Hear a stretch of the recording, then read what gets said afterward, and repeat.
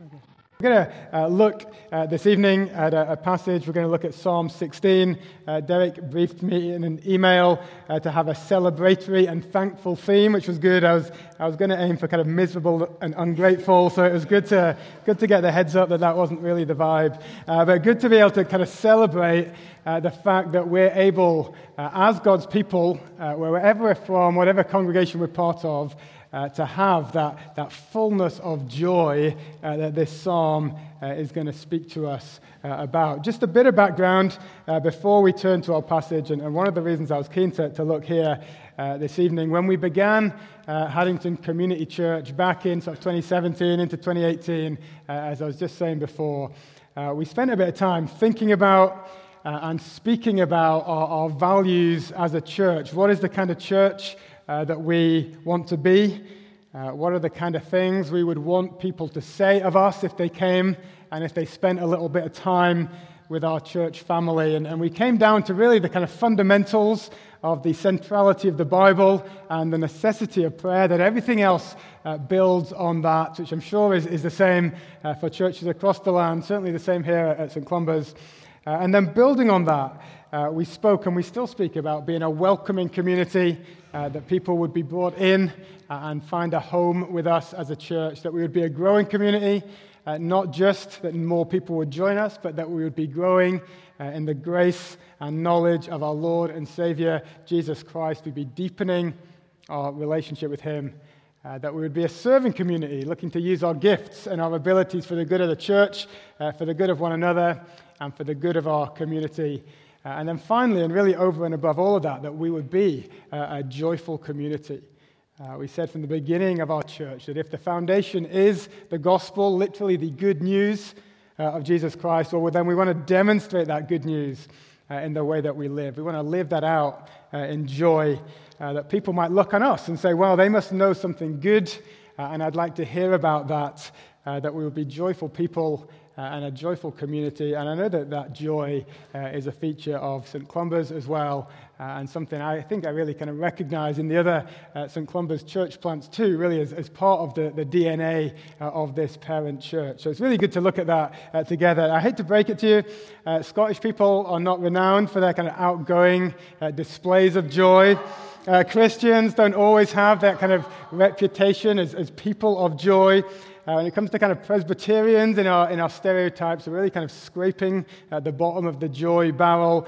So perhaps our expectations here are low, but actually we're going to see why the Bible says that we not only can have joy, but that we should have joy. We must have joy.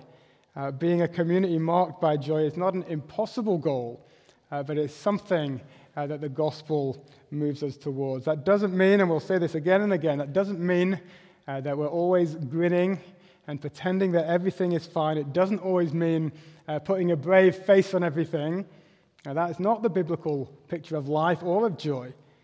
But it does mean there is that deep joy we can hold on to, whatever our circumstances. And Psalm 16 helps us with that. So let me read the psalm now. If you do have a Bible, you can turn along there, page 453, and I think it'll be perhaps on the screen as well. But this is Psalm 16, and we'll read the whole of that psalm. A miktam of David.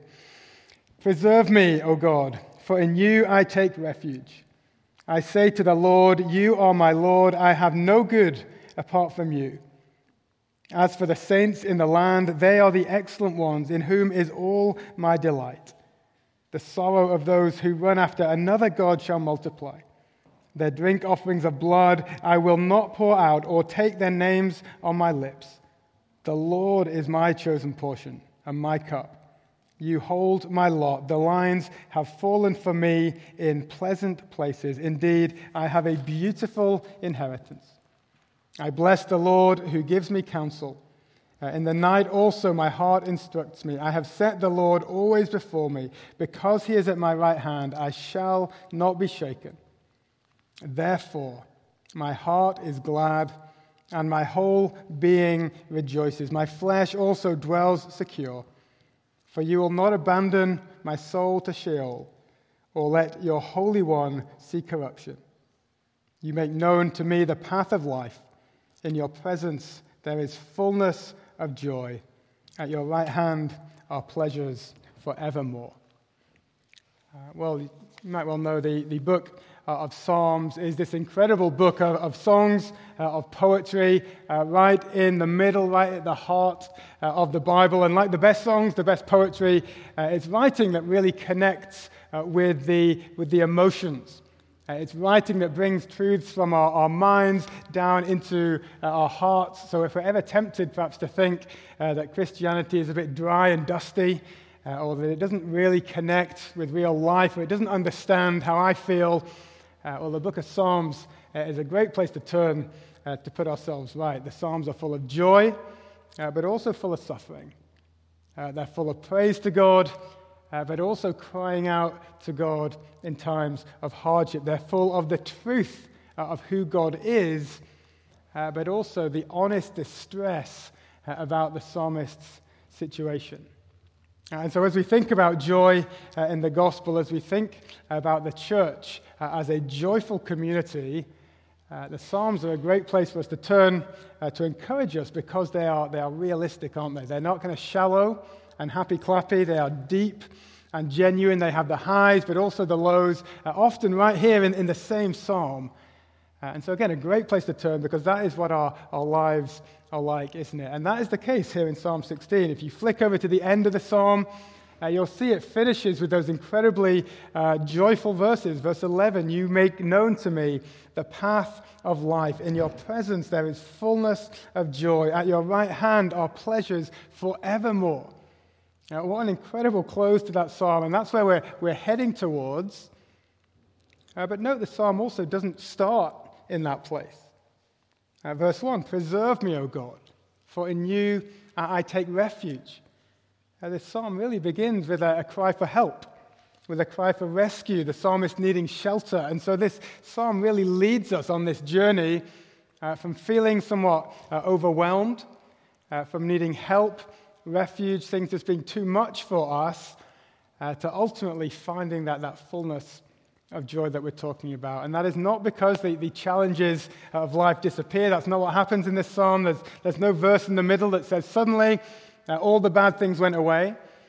No, it is by finding hope in God through all of these challenges. So then what is this path to joy that the psalm lays out? Joy which is certain and solid, a joy that is not dictated by our circumstances. I want us to see 3 steps in this psalm, or really maybe 3 stages, three signposts. This is not a click of the fingers and suddenly everything will just be happy days. But this is the path laid out for us to walk all of our days, even in the midst of that struggle and challenge that comes to us all, so that still we can know, still we can live out that fullness of joy which is promised. And so let's look at these 3 stages. And the first one is this. The first marker laid out on this path for joy is to look to God alone for satisfaction. Look to God alone for satisfaction. That is what David, who wrote this psalm, says in verse 2. I say to the Lord, you are my God. I have no good apart from you. It might sound kind of strange or counterintuitive, but the first step we see here to joy is to give up hope of finding it anywhere other than in God. It's in recognizing that only He can satisfy us. And so straight away we see how the message of Christianity is different from the message of the world. There is that similarity, there is that common goal in some ways. We're all looking for joy. People want joy. And yet, where do we find it? Well, the world tells us to look, doesn't it, to our stuff for joy. The whole advertising industry is geared up to show us what we need, what will make our lives fulfilling. If we just had this product, well, then we'd be happy. And obviously, this all goes into overdrive at the moment, doesn't it, in the lead up to Christmas that we're in. And yet the Bible says that we'll never find our lasting joy in these things. It says these things are basically little gods to us. It's exactly what Derek was saying to the young guys just before. We try and put them in place of the true God, the glorious God, and yet they pale into insignificance in comparison beside Him, but we don't recognize that. Now that's what David is saying in verse 4, the sorrows of those who run after another God, that's anything other than the true God to try and find our satisfaction. The sorrows of those who run after another God shall multiply. We can pick in our world from a whole range of gods. They can be different religious gods, or they could be different secular gods of possessions, of fame, of wealth, of the new extension that we'd like to be keeping up with the neighbors. We can choose any of those things as gods to run after, as the ultimate thing we think will bring us meaning, will bring us joy, but the Bible says those paths lead to sorrow, to unfulfillment, to a lack of satisfaction, that they don't provide what they promise. There was a fascinating article in the Harvard Business Review last year. It was called 3 Things That Won't Make You Happy. And the summary of the article read like this. It said, number 1, money. Once a person's needs are met, more money rarely leads to greater happiness. In fact, too much money can lead to increased loneliness and anxiety and complicate our relationships. Number 2, likes. Millions of people seek the dopamine hit of likes and views on Twitter, Instagram, TikTok, Facebook, or other platforms, believing that more social media friends and attention will mean a greater sense of worth. But emerging evidence shows that social media use and happiness are inversely correlated. Now, the third and final one was stuff. It said accumulating material possessions doesn't improve life satisfaction and can actually lead to deeper feelings of anxiety, insecurity, and emptiness. Fascinating there, isn't it? How the research there backs up what the Psalms were saying thousands of years ago. Not just that these things can't satisfy, that these things are actually a downward slope. The sorrows of those who run after another God shall multiply. And it's important to say here that Christians and the Bible are not against all of these things. That there are plenty of good things in our world to be enjoyed, but the problem comes when we look to them instead of God.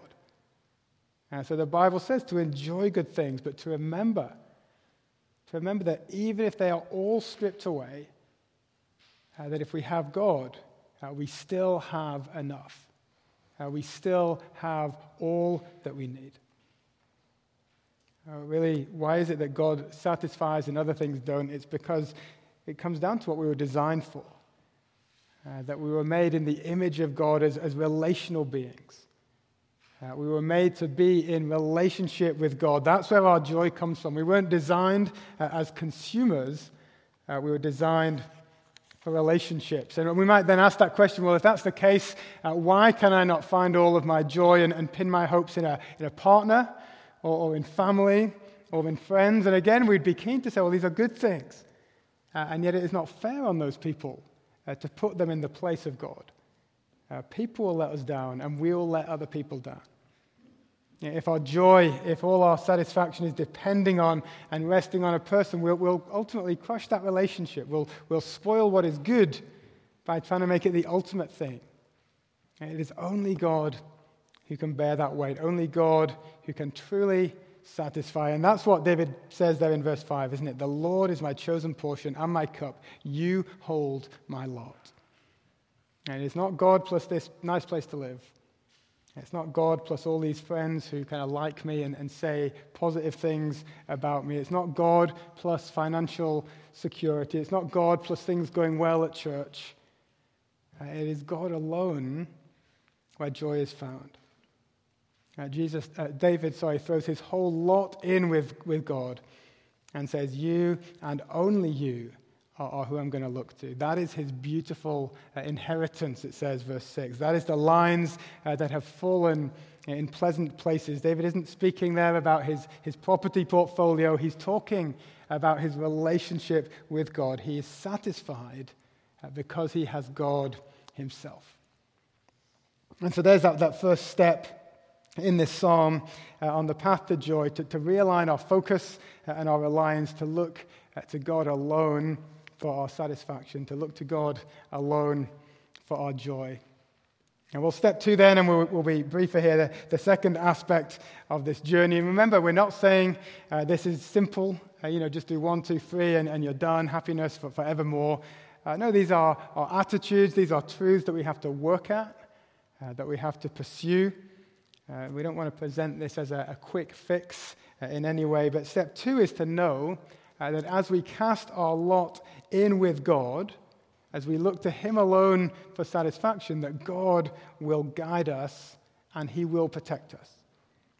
And this is verse 7 onwards, really. It's all very well, isn't it, saying, well, just give everything to God. Look to Him for your joy. It's very easy for me to say that from here. But how? Or why can we do that? Now, David here really gives us a list of why this is a good decision, of why it makes sense to put our focus and our hope on God, on why we can do that with real confidence. Have a look at verses 7 and 8 there, where we see God gives us counsel, it says. He gives us instruction. It says He goes before us. He is always beside us. The big point is that this is a God who we can rely on. If we put our hopes in other things, or when the chips are down, they'll fold. Whatever stuff we have, that will seem insignificant when our loved ones are in a time of sickness. Whatever relationships we build, there will be situations that they just cannot help us with. There will be questions they do not know the answer to. And so David is able to say these incredible words then at the end of verse 8, because his trust is not in his stuff, not in other people, but in God alone. He's able to say, I shall not be shaken. And aren't they just words that we would love to be able to say when the storms of life come? I shall not be shaken. Aren't they words that we would love to be able to say when difficult things hit us and all the other things we realize are so shaky in our lives? I shall not be shaken. One of the commentators on this passage says that phrase can be said in 2 ways. In the first way, it can be said in sort of pure bravado, really, where it says, well, I won't be shaken. I can do this. I'm strong. Actually, the meaning here is so different. And it's not pride. It is not self-reliance. It's not about my strength. But it is due to this trust in God that David has been laying out. It's because He is at my right hand, the verse says, I shall not be shaken. And this is a God who is with us, who we can trust. And as we read on into verse 9, the consequence of this is joy. Verse 9, therefore, my heart is glad, my whole being rejoices, my flesh also dwells secure. We have joy because God is beside us in every situation. And will not let us down, and that's now.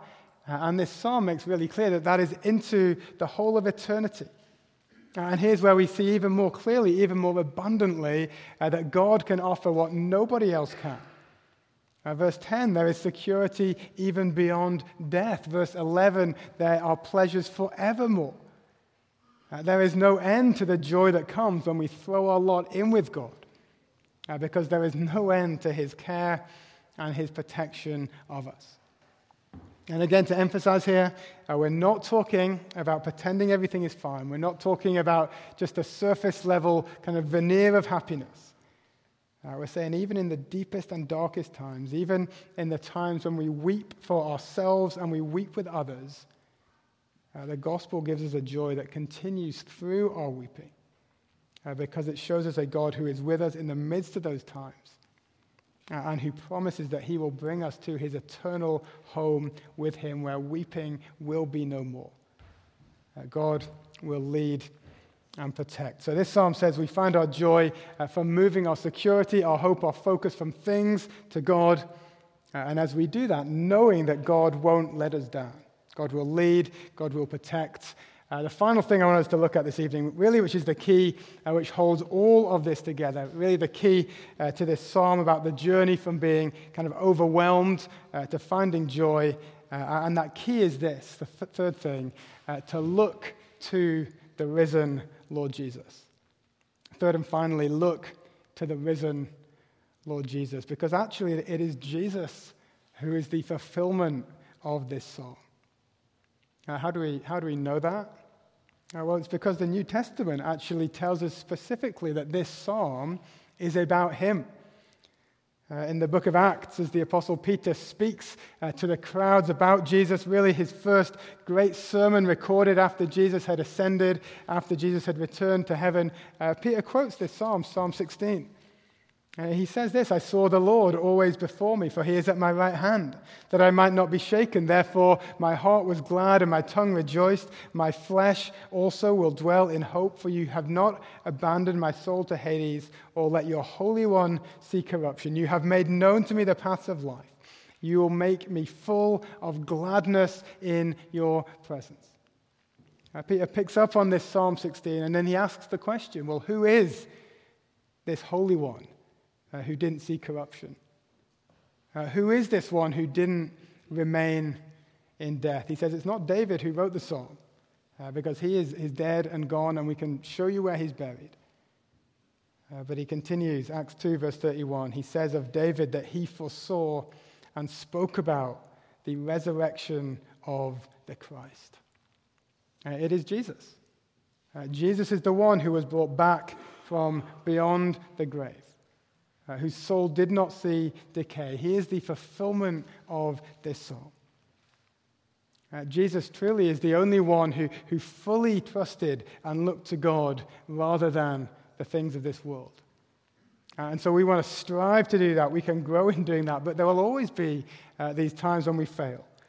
There will always be times when we find ourselves looking elsewhere. We sang that great line at the beginning of that song we've just sung. Mine are days that God has numbered. I was made to walk with him, yet I look for worldly treasure and forsake the King of Kings. We know that is not the way to joy, but we still do that. Time and time again we fail. And yet when we turn to Jesus, the fulfillment of this psalm, we see he did that perfectly on our behalf. And so that means that our joy is found ultimately in trusting in what he has done and not our own efforts. And that is why, more than anything else, that is why this joy is so secure, because when we have a bad day, when we find ourselves looking in the wrong places, this is not all out the window. But it continues because it is grounded on what Jesus has achieved. Now we keep on looking to Jesus, the one who perfectly looked to God alone for his satisfaction. But not only did Jesus look to God perfectly in his life, he also then died a death in our place, which he did not deserve. And again there we see really the second aspect of what we were looking at this evening. We see the ultimate display of God's faithfulness, that God is one who will lead us and guide us, that he is one that will not let us down, that he will not abandon those who look to him, that God truly does lead and protect, and he has done that through Jesus, who has opened that door and who will lead and guide and protect us all the way to our heavenly home with God the Father, where there is joy forevermore. Again, Peter says in Acts, God raised him up, loosing the pangs of death, because it was not possible for him to be held by it. Ultimately, to find joy in a difficult world, where we go through difficult circumstances, where we need refuge, and we look to the risen Jesus. We identify ourselves with him. We put our trust in him, because he perfectly looked to God alone. And through him, God has shown us his perfect faithfulness and opened that door to a perfect eternity with him. We can have that proper joy, whatever our situation, whatever is going on in our life, because if we're following Jesus, we know that we too will be raised just as he was, that he was the firstborn from the dead, but that we follow in his footsteps, that through him we are brought into the very presence of God now and for all eternity. And as we said, as Psalm 16 concludes, in his presence there is fullness of joy. At his right hand are pleasures forevermore. We have access to that place through Jesus. And so we have real reason to be joyful. And notice, as we said before, nowhere in this psalm has it ever said, has it even hinted that life will be easy. That if we get these steps right, the things that we find difficult will just fade away. And actually, as we draw to a close, perhaps our metaphor we've been using even isn't quite right. This isn't a journey from suffering to joy. It's actually signposts to joy, even in suffering, isn't it? It's a real joy as through Jesus we are brought into the presence of God, and it's there, and in seeking him above everything else, that true joy is found as we cast our lot in with God, recognizing only He can satisfy.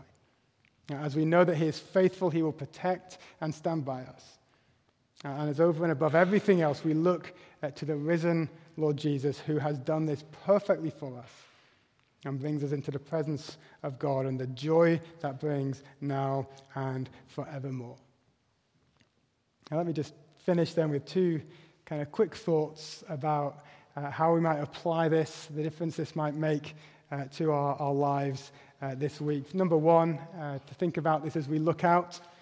And I'm just so struck as we look at this psalm, as we think about that joy, what a brilliant message this is for us that we get to share with other people. So often, I'm sure I'm not the only one who finds it hard to speak about Jesus, to speak about what I believe, to speak about my faith. We're not sure what to say. Do we have to tell people these kind of complicated bits of theology? Is there lots of rules and things like that involved? If you're here this evening and you're not a Christian, you might think, well, what is it that these Christians really want from me? Actually, we have a message that says, do you want a joyful life? Not in a simplistic way, not in a naive way, but do you want this life where even if everything was stripped away from you, you'd still be able to say at the deepest level you have pleasures forevermore?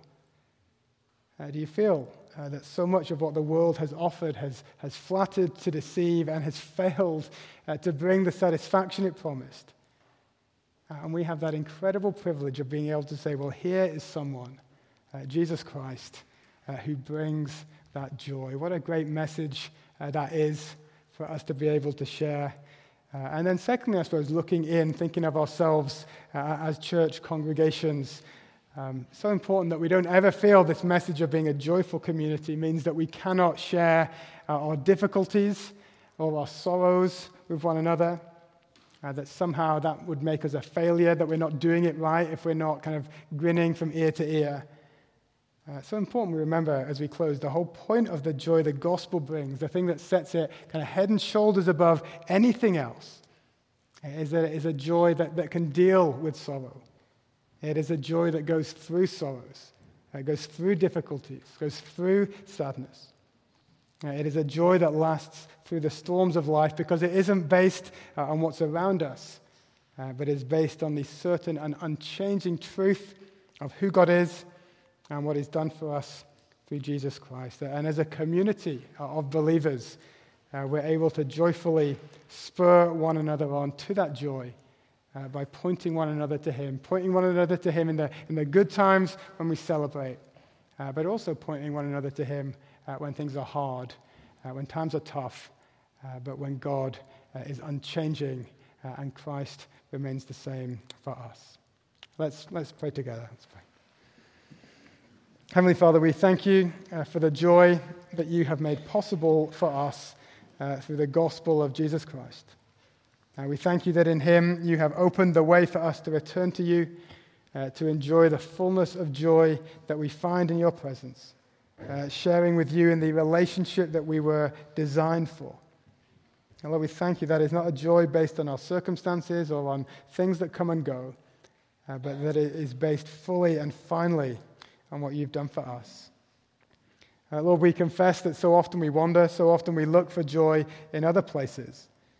But we thank You that because of Jesus' perfect faithfulness and obedience, that still we can return to You time and time again. We pray we will continually look to the risen Lord Jesus as the demonstration of Your victory and of Your faithfulness to Your promises, of the eternal life promised to all those who trust in Him. Now we pray that our hope and our joy would be in Him, and that would be a certain hope, and that would be a joy that we're eager to share with others, and that we would live out boldly in our lives, in our relationships, in all the places that You put us. Now we pray that we would be Your people, and that as Your people we would be marked by that joy that only the gospel can bring. And we pray all of these things for Your glory, and in the precious name of Jesus Christ. Amen.